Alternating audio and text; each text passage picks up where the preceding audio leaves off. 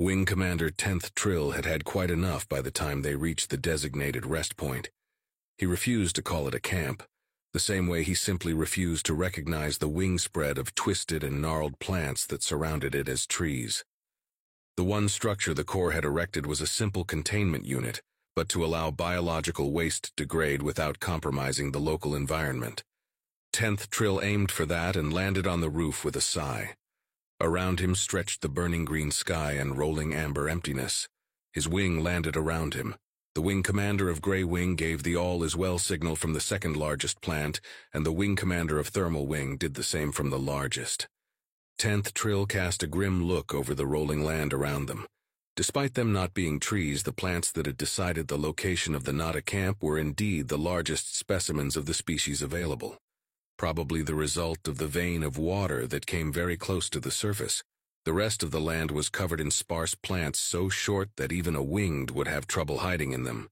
Between the plants was rusty red volcanic soil, a testament to some unthinkable geopolitical upheaval that would have made the whole planet unlivable for generations. Even now, the wind picked up particles of the volcanic dust and flung them against his horns. "That's an ick," grumbled a tired voice to his side. 10th Trill considered scolding the youngster for the unprofessional human slang, but he followed the disgusted and apathetic gaze, and his gaze landed on a giant fuzzy body clinging to the side of the structure.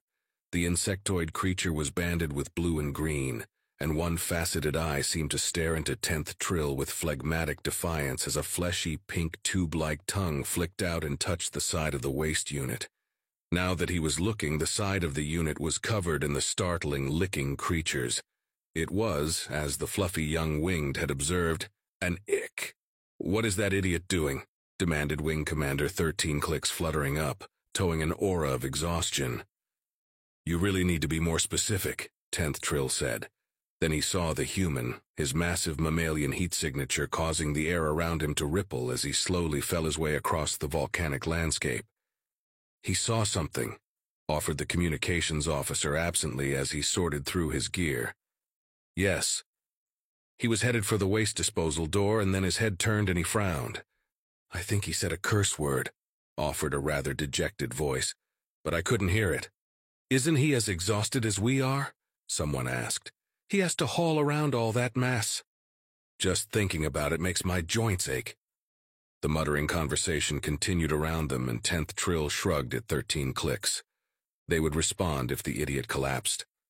For now, his absurd behavior was providing a welcome distraction for the tired wings. They soon had the water purifiers set up and were happily grooming the volcanic dust out of each other's fur, and still the human kept growing smaller in the distance. They all preferred to set up their hammocks around the edges of the human's tent at night, and so were waiting for him. However, there was plenty of time before nightfall, so 10th Trill wasn't particularly worried until he could no longer see the human in the distance. He was uneasily considering going after the human when the slowly lumbering form came back into view. He heard the majority of the wing give a relieved breath, and the conversation resumed cheerfully. When the human finally made it back to camp, he was sweating profusely but looked satisfied. He was immediately surrounded by the now rested wing, who demanded an explanation for his deviation. He shoved his hand into one massive pocket and fished around. "I saw something," he said. "Something shiny that shouldn't have been there." He pulled out what 10th Trill recognized after some scrutiny as the reflective protective cover of a juice storage container. It would have been a hammock for a winged, but it barely filled the human's hand. "How far out was it?" someone demanded. "About a click," the human said with a shrug. "Maybe 2. "You walked 2 or perhaps 4 clicks over volcanic ground because you saw something shiny," 10th Trill said, his horns starting to tingle a bit at the thought. "It's wilderness," the human said with a shrug. "Not supposed to be shiny things out there. Now excuse me, I gotta use the little ranger's room." With that, the human entered the waste degradation room. The wings started chattering over the event again, and 10th Trill stared out over the empty amber surroundings and wondered, not for the first time, what he had hooked his claw into when he accepted this assignment.